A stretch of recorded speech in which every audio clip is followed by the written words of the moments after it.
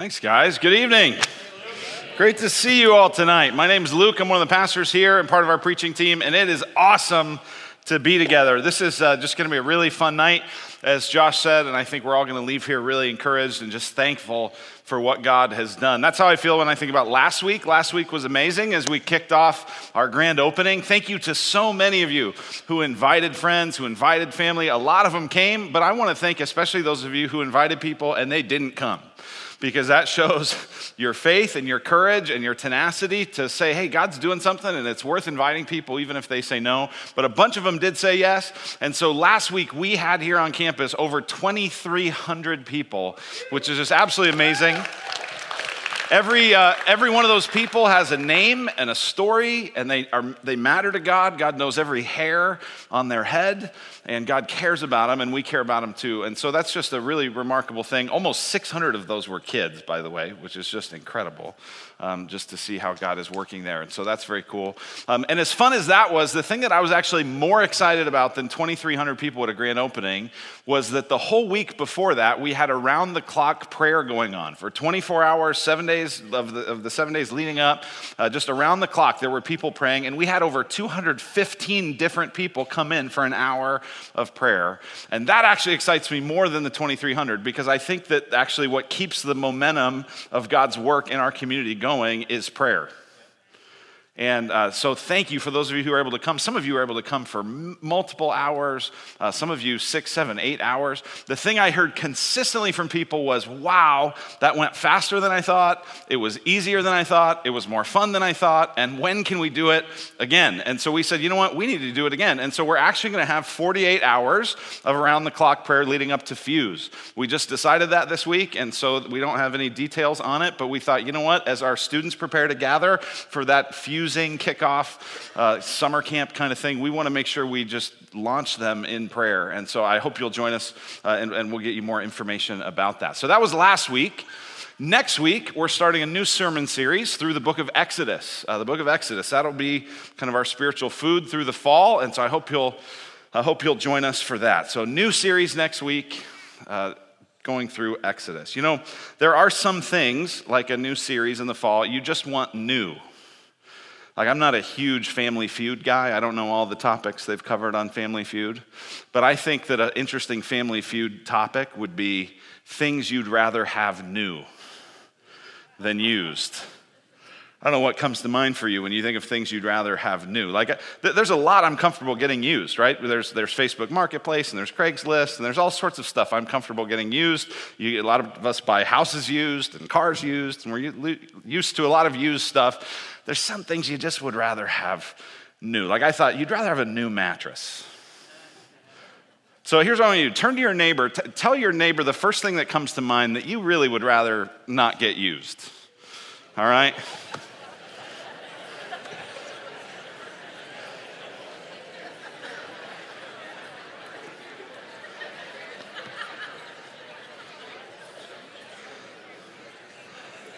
All right, I'm hearing a good bit of laughter and groaning. So I don't know. Shout out some of the things that you said. Underwear. How many of you said underwear? Yep. I think that's Family Feud's number one answer right there. Underwear. What is that? Pencil bags. The nerd section in the front. All right. Anything else? Food?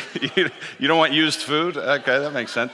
Yeah, mostly we think of like toiletries. I was going through the office and people were saying deodorant, toothbrush. I don't want to use toothbrush. Someone said, you know, we moved into our house and we replaced all the toilets because we want to use our own toilets. And I thought, it's one way to live your life. But I mean, there's just things that we like having new. And I think most of us, if given the choice between having something used or having something new, we would pick new. And I've just been thinking, what is it about us? Why do we love new things? And I can't help but wonder if part of why we love new things is because we're made in the image of a God who loves to make things new. There's probably some consumerism in there and some materialism in there, but I wonder if at root, it's that we're made in the image of a God who just delights in making things new, so we love new things. Tonight, what we're going to do is we're going to hear some stories. We're going to hear 3 different stories in just a moment, and then we're going to hear 3 more stories in the baptisms of how God is making people new. But before we get to that, I just want to make sure I lay the foundation for us that we understand where these stories fit in God's world and in God's plan. See, we believe here at Redemption Gateway that there is a true story of the world. That the Bible is not just kind of devotional bits and interesting spiritual ideas and little kind of things that might kind of motivate you, but rather that the true story, that the Bible is the true story of the world, that it's narrating history, and that our job is to find ourselves in that story. And the story of the Bible is a story of a God who makes things new. In the very beginning, in Genesis 1 and 2, God created things new. He created them beautiful and good. We were made in his image. Everything that he saw was very good. And yet it wasn't long before that new thing became broken and beat up through sin. Humanity, made in God's image, made to represent God to each other, to the world, very quickly rebelled against God. It's amazing how fast it seems to happen. I mean, when you read the story, it doesn't tell you exactly in Genesis 3, how long was it that Adam and Eve were sinless before they sinned? But it seems like it wasn't very long. It kind of reminds me of, my daughter Mary, who's 5. She actually, a number of months ago, got one of these stepping stones, and it was in the shape of a heart. These are the kinds of things, I don't know if you've seen these. You get them on Amazon or Target or whatever, and they're really cool. The kids paint them. They come with paint, and you paint them a certain color, and then you put them in the oven, and you just heat it up real hot, and it kind of sears the paint to the deal, and it just looks really pretty. It's kind of like a kiln, for pottery. And so Mary had this really pretty heart, and she did all this work to paint it and just did it really well. It looked really good. And she said, Daddy, look at this heart that I made. And I said, oh man, that's so amazing. So she said with Molly, she said, hey, let's go out back and let's put it in the ground. It's a stepping stone. Let's put it out there. And so they cleared out some area where the rocks were, and they kind of made a little dirt spot and put the stepping stone in there and laid it there and kind of bunched all the rocks back around. And I came out and I said, oh my goodness, Mary, it looks so beautiful. This is such a cool stepping stone. I can't wait to step on it. And I stepped on it, and the heart broke in half. And the heart broke in half. Right? It was like we had this thing in the ground like 10 seconds before I crushed it. And that's kind of how I imagine the rebellion of humanity. It just wasn't long. That tree wasn't planted there real long before they were munching the fruit. And yet in the midst of that, God is committed to establishing a new thing, even through and in the midst of broken people. So when you get to the book of Exodus, what you see, and this is actually what we'll start to look at next week, is that through the book of Exodus, God creates a new people called Israel. He takes them into a new land, and he gives them a new law. And he says, I'm going to allow you, Israel, to be my new people in this new land with this new law, to be a light to the nations, to show the world what life is like in my kingdom when it's made new. The only problem was he had a new people and a new land with a new law, but they didn't have new hearts. And so the Old Testament is constantly calling people to a new heart, but they can't do it themselves. We can't get a new heart. It has to be given to us. And so in Ezekiel, we read what we call a new covenant promise, where God promises to give his people a new heart and a new spirit, to take out their heart of stone and to put in a heart of flesh. He says, I'm going to do this. I'm going to bring about this new thing. Well, how does he do it? How does he bring about the new thing? The way he brings about the new thing is through Jesus. Jesus came to fulfill that new covenant promise to make us new, dying in our place, rising again so that we could be made new. That's what we just read in 2 Corinthians 5. If you have your Bible again, look at it with me. 2 Corinthians 5, verse 17. It says, therefore, if anyone is in Christ, if anyone has trusted Christ, if anyone is united to Christ, if anyone is in Christ, he is a new creation. That verse literally could be translated, if anyone is in Christ, new creation is here. Not just he's a new creation, but the whole creation is starting to be made new. The old has passed away. Behold, the new has come. All this is from God, who through Christ reconciled us to himself, made us new, and gave us the ministry of reconciliation. That is, in Christ, God was reconciling the world to himself. Here's what it means. In Jesus, we are invited to be made new. And then we are invited to go out as his agents, as his ministers of reconciliation, and we're to have a ripple effect on the people around us, inviting them to get a taste of what life is like in God's new world. This is why you have this strange language in the Bible of being born again. Maybe you've heard that and thought, born again? Why did Christians talk about being born again? Well, that was how Jesus talked about it. And the idea was that you couldn't just have a slight change, but you needed a total new earth. You need to be made all over again. You know, I know this will shock you, but throughout the history of the church, the church has not always had a horse trough for its baptistry. I don't know if you knew this. I mean, I know this is shocking, but throughout history, it wasn't always like this. And in fact, they often, in the kind of decoration and architecture and design of the church, would be very intentional about what baptistries were designed to communicate. And so there's actually a church in North Africa that in the 4th century was built, and they have a baptistry, and there's other churches like this from the early church. And in that baptistry, what you see is that it's actually shaped like a womb. Why? Now, aren't you glad we didn't go for that motif here, right? It's a little awkward. But why that imagery? Because it's a picture of a new birth. It's a picture of someone being made new. And baptism is this picture that in Christ, because of faith in Christ, people have been made new. And so Jesus sends us as his people, as his pink spoon people, giving the world a taste of what life is like in God's new kingdom until he comes again. Why do we like things new? It's because we're made in the image of God. And it's because ever since we've sinned and rebelled against him, we're just longing to be made new. Now, here's what we know is when God makes us new, we got to tell somebody. And that's really what the rest of this service is about, is when God has made you new, when God has transformed you, when God has forgiven you, when God has cleansed you, when God has given you his spirit, when God has invited you into his new community, you got to tell somebody. You got to testify. You got to share that good news. Here's what it says in Psalm 66. The psalmist says, "Come and see what God has done. He is awesome in his deeds toward the children of man. Come and hear, all you who fear God, and I will tell you what he's done for my soul." And so the rest of our service is going to be an opportunity to share what God has done. Now, before we get to the baptisms, we're going to share 3 different stories that you're going to hear, and we're going to do it through the form of video. And kind of the way this came about, just to kind of help you understand this, is we have 9 congregations across Redemption.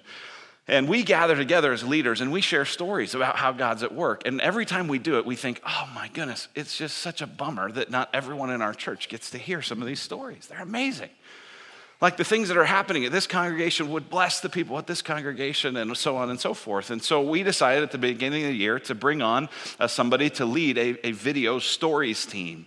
And what they're doing is they're going around to each congregation and finding stories that are just worth telling to the rest of the Redemption family. And so they started with a story about a family that had gone through a deep loss and crisis at Redemption Alhambra and how God used that and is using that. Then they told a story from Redemption Gilbert about one of the worship leaders who was actually experiencing a ton of doubt and depression and anxiety. Even as he was trying to lead people in faith, he found himself doubting his own faith, how God has been working through that. And then the most recent one is the one that we're going to premiere tonight, which is a story called Ripple Effect. It's a story about a number of people here at Gateway, and I think it's just going to bless you and encourage you that God is in the business of making people new. So it's a long story. It's one of the things we told them as we said, hey, do these videos, is we said, take as long as it takes to tell the story the way the story should be told. We're not going to give you some arbitrary kind of cutoff. So just tell the story as long as it takes. And so you'll find this story is about 20 minutes, so you can settle in, and it's, I think, going to really, really encourage you. And then I'll come back up and lead us as we begin to celebrate baptism. So go ahead and take a look at this.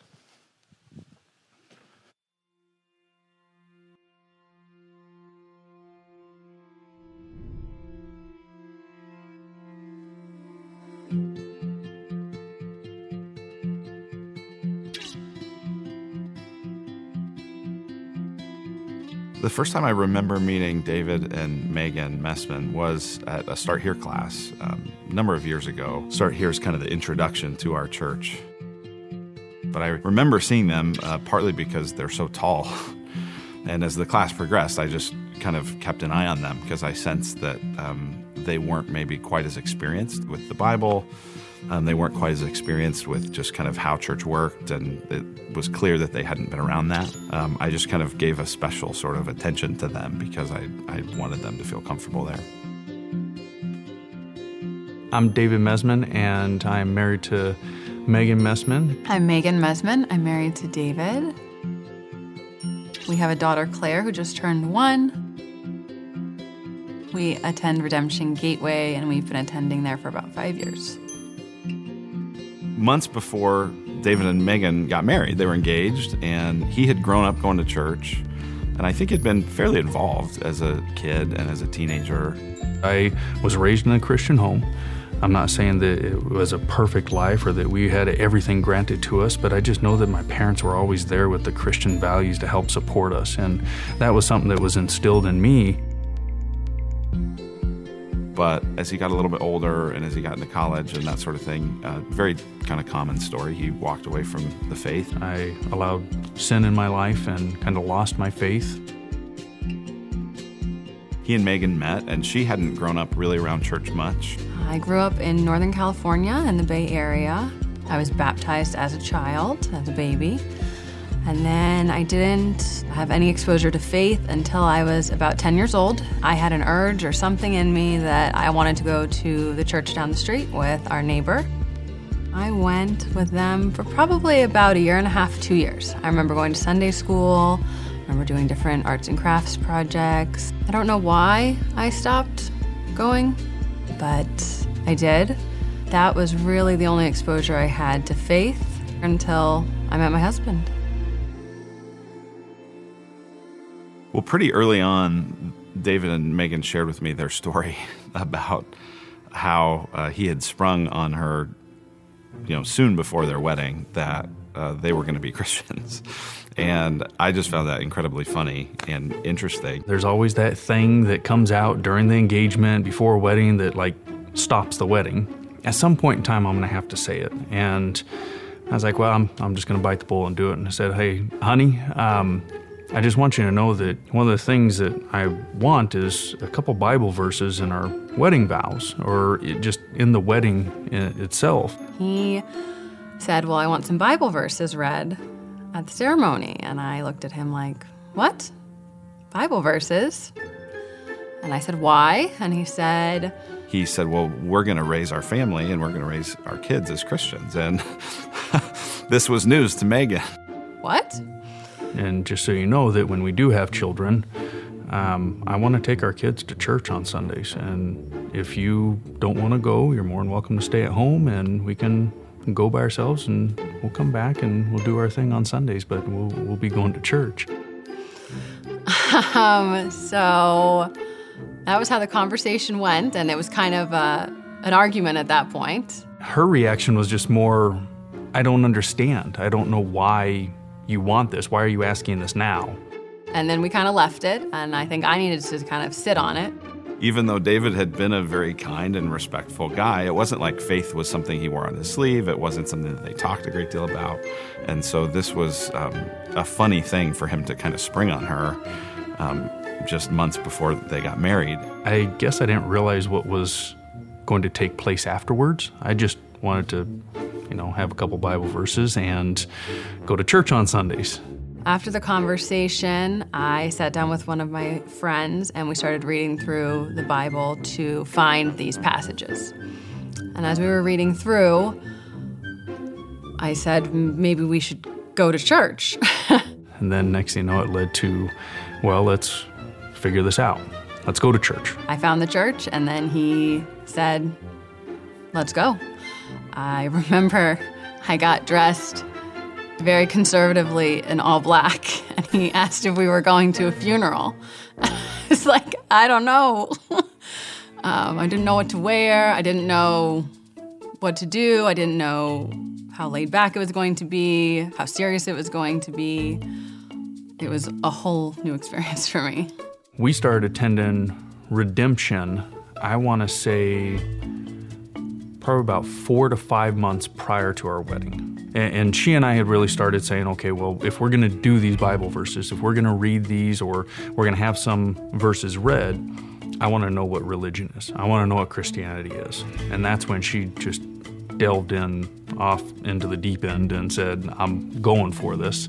As I was getting to know David and Megan, she was especially all in. I mean, she was coming to everything. She would sign up for everything. She had all these questions.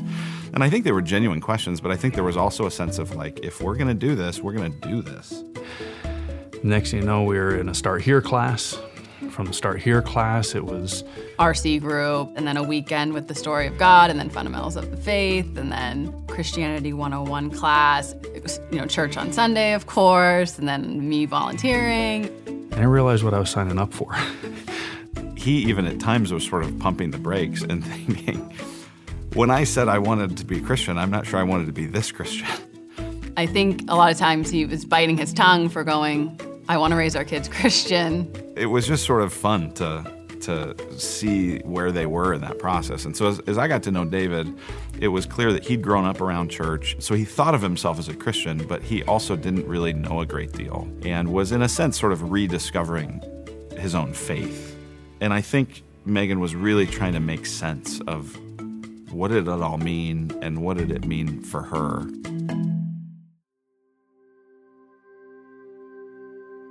We heard about the Start Here class, and we signed up for that, and we took the class with Luke. It felt like no one else was where I was. I felt like I was in a room of people who were Christians that maybe had just started coming to Redemption Gateway and wanted to get involved, be in an RC, things like that. Not someone who had never been to church, was going to start here because it was literally me starting there. So I raised my hand and asked Luke, where should I start if I've never read the Bible before? I remember her when she asked me, where should I start reading the Bible? And I told her, well, read the Gospel of Mark. It's straightforward and it's just great for Americans to read to get started in Jesus because it's action-packed. So I went home and I pulled out that Bible off of the dusty bookshelf and I found Mark. It took me a little while to find it, but I found it. And I started reading through it and I started taking notes on it. Felt like paraphrasing what was going on and how it was coming across to me was the best way that I was learning. Well, 2 days later, she called or texted me and said, okay, I'm done with Mark. And I remember thinking, most Christians I know just read a chapter a day and it takes like a lifetime to ever get through the Bible. She just finished it and said, okay, now what?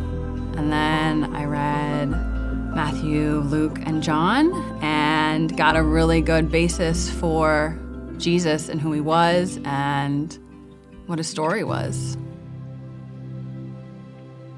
Every weekend or every week, it seemed like there was a new class we were taking, and he just rolled with the punches and knew what it was doing for me. I didn't know at the time what it was doing for me. I really felt like Christianity in the beginning for me was something I wanted to learn about, I almost thought of it like a big class. Like, if I can learn as much as possible, then eventually I'll just be able to say, I didn't at that point think to say I'm a Christian, but maybe to say, okay, at least I know what it is. I know most of the points about it.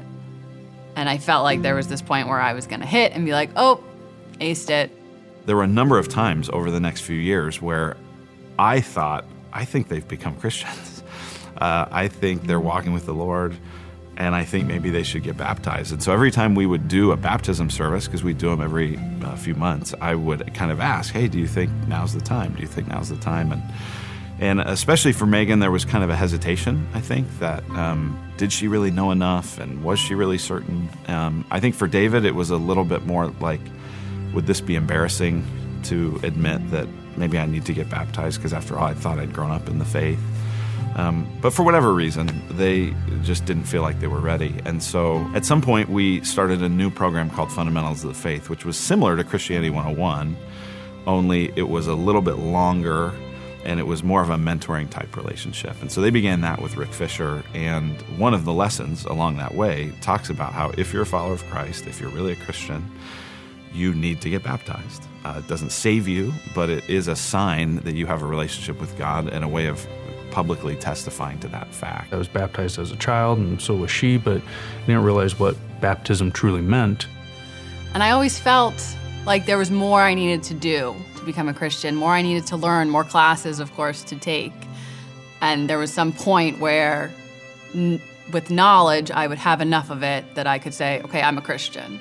It wasn't really a, do I actually believe, but do I know enough to be a Christian? And we were like, do we believe? And I was like, yeah, I think so. I remember they got in touch with me and said, hey, we want to get baptized. And I remember thinking, yes, that's awesome.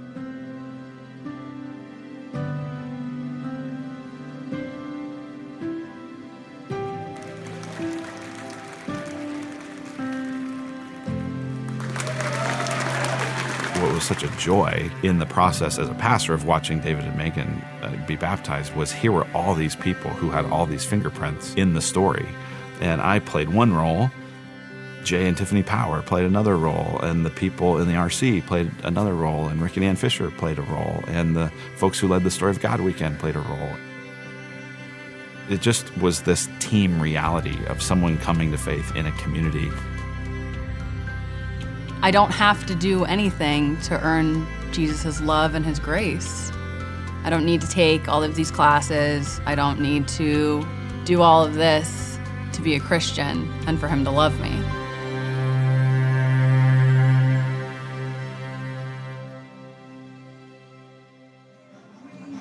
I need your help with something. And that will be? Well, I was making something special for you in the oven. What the hell is that? Well, what is it? It's a bun. It's a bun. Where was it? Yeah. Where was the bun? Yeah. Where did you just pick it from? The bun Where was it? in the oven. It was in the oven.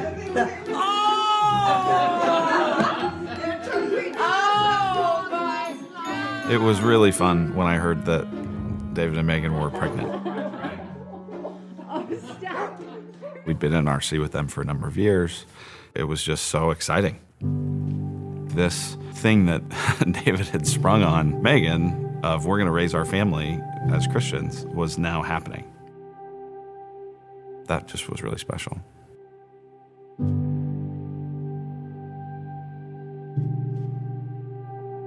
So Claire was dedicated this past November.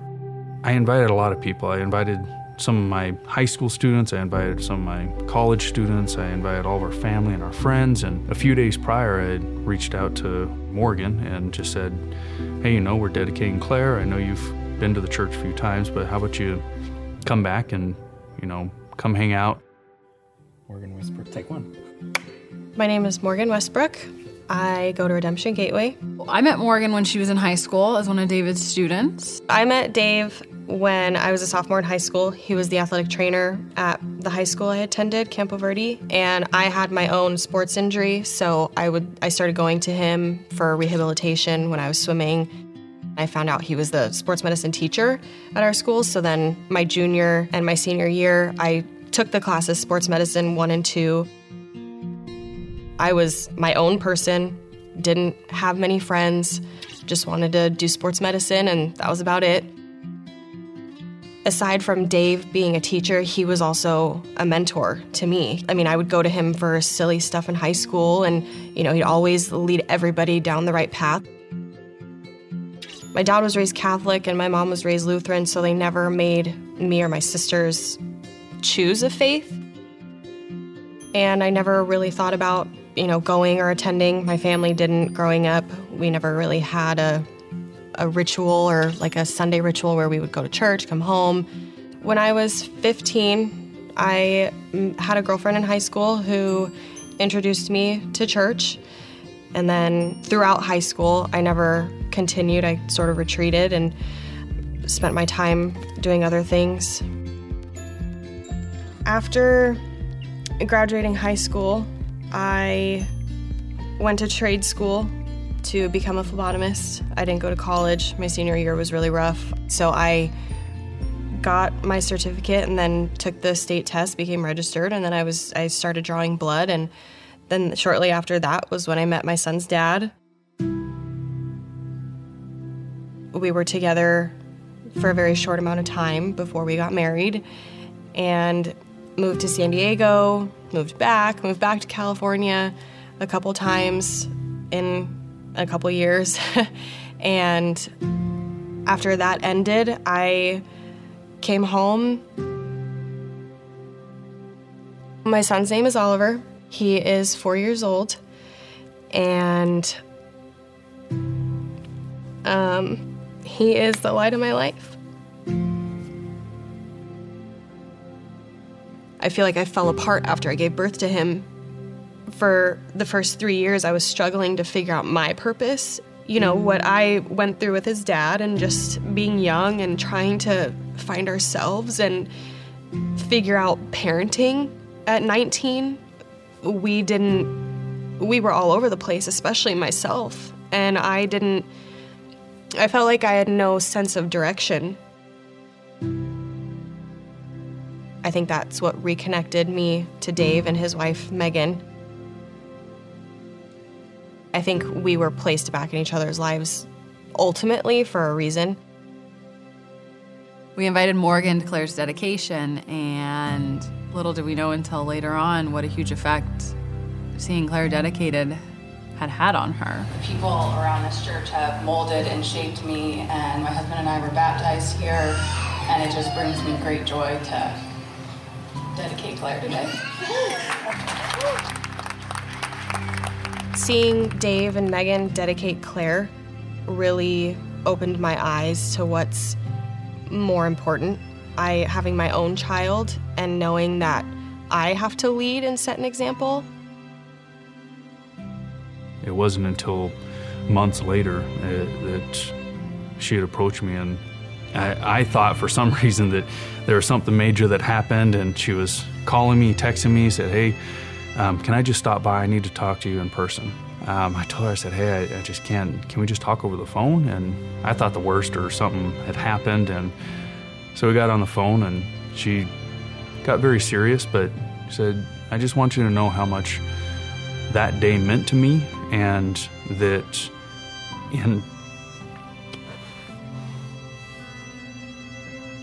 with Claire and seeing you guys with her, that I have just this feeling and this urge to be connected with God now.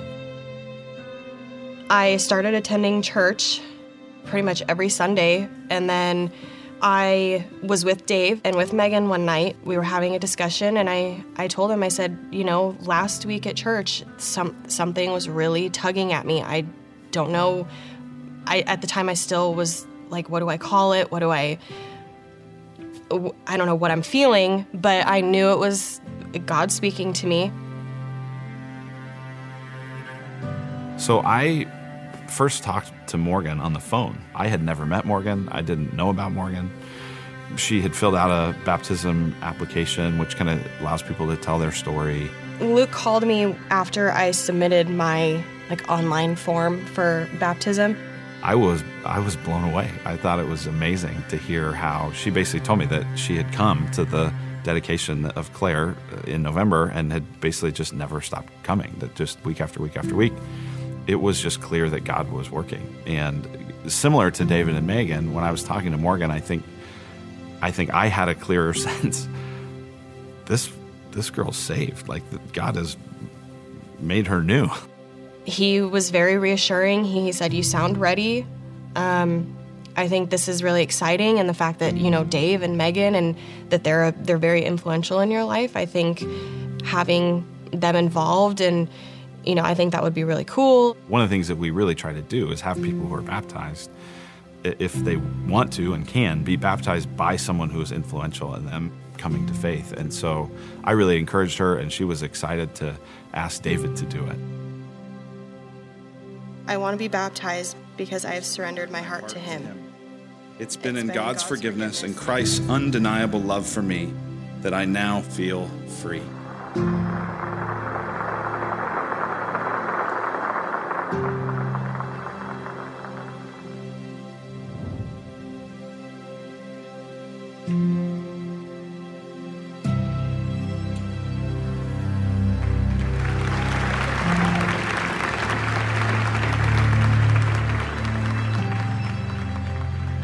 It was really powerful. It was really emotional. I don't feel like I'm treading in water anymore. I'm not trying to stay afloat. Now I just feel whole. I don't feel like I'm missing anything. Man, it was cool. As cool as it was to watch Morgan be baptized, I was just as excited to watch David baptize her. I realized what we unknowingly were doing and just raising our daughter that would have an impact on somebody else that just with a simple text said, hey, will you show up and be there with us, that I was then able to be there with her and baptize her. You know, it's interesting with Morgan. It's like we've had this effect on her and, but I feel like we've just been being ourselves, and it almost seems like the Lord just has kind of like seeped out our pores without us even knowing. She was so young when she got pregnant and got married, and I feel like God, and through coming to church, she's started this new path and is really growing into a beautiful young lady right before our eyes. What I love about this story is that it feels like why we started this church. We started the church to reach people who didn't have a church background or were disconnected from that background. And so David and Megan coming to faith felt just so much like this is why we do this.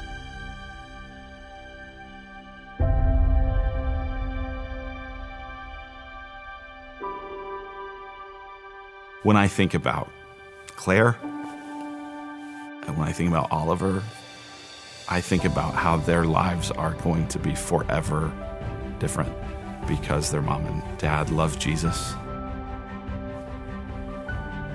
Because Morgan is raising Oliver to know him. I think Oliver's life is much better because God has really put this calmness in me. I just finally feel steady. Now that I've found my purpose and I've established my relationship with God, he's gonna see that and he's gonna learn and he's gonna understand that my strength comes from him.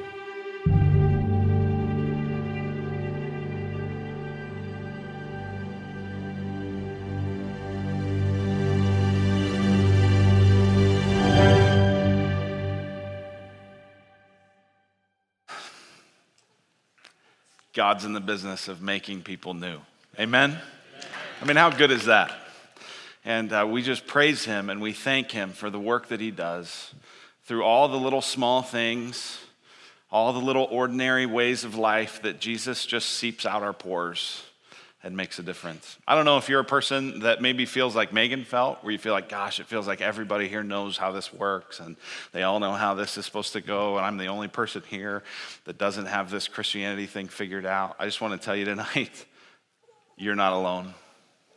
Maybe you're a person that thinks, you know what, I've got a past and I've got some things in my story that I just don't know how God could forgive or redeem or make beautiful.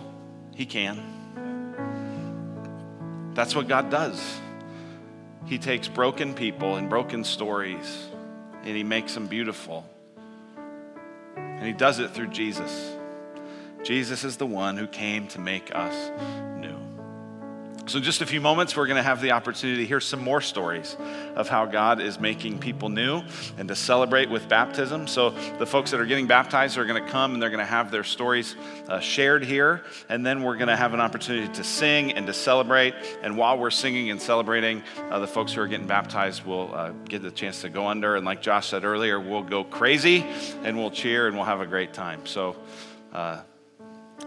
first story, come on out.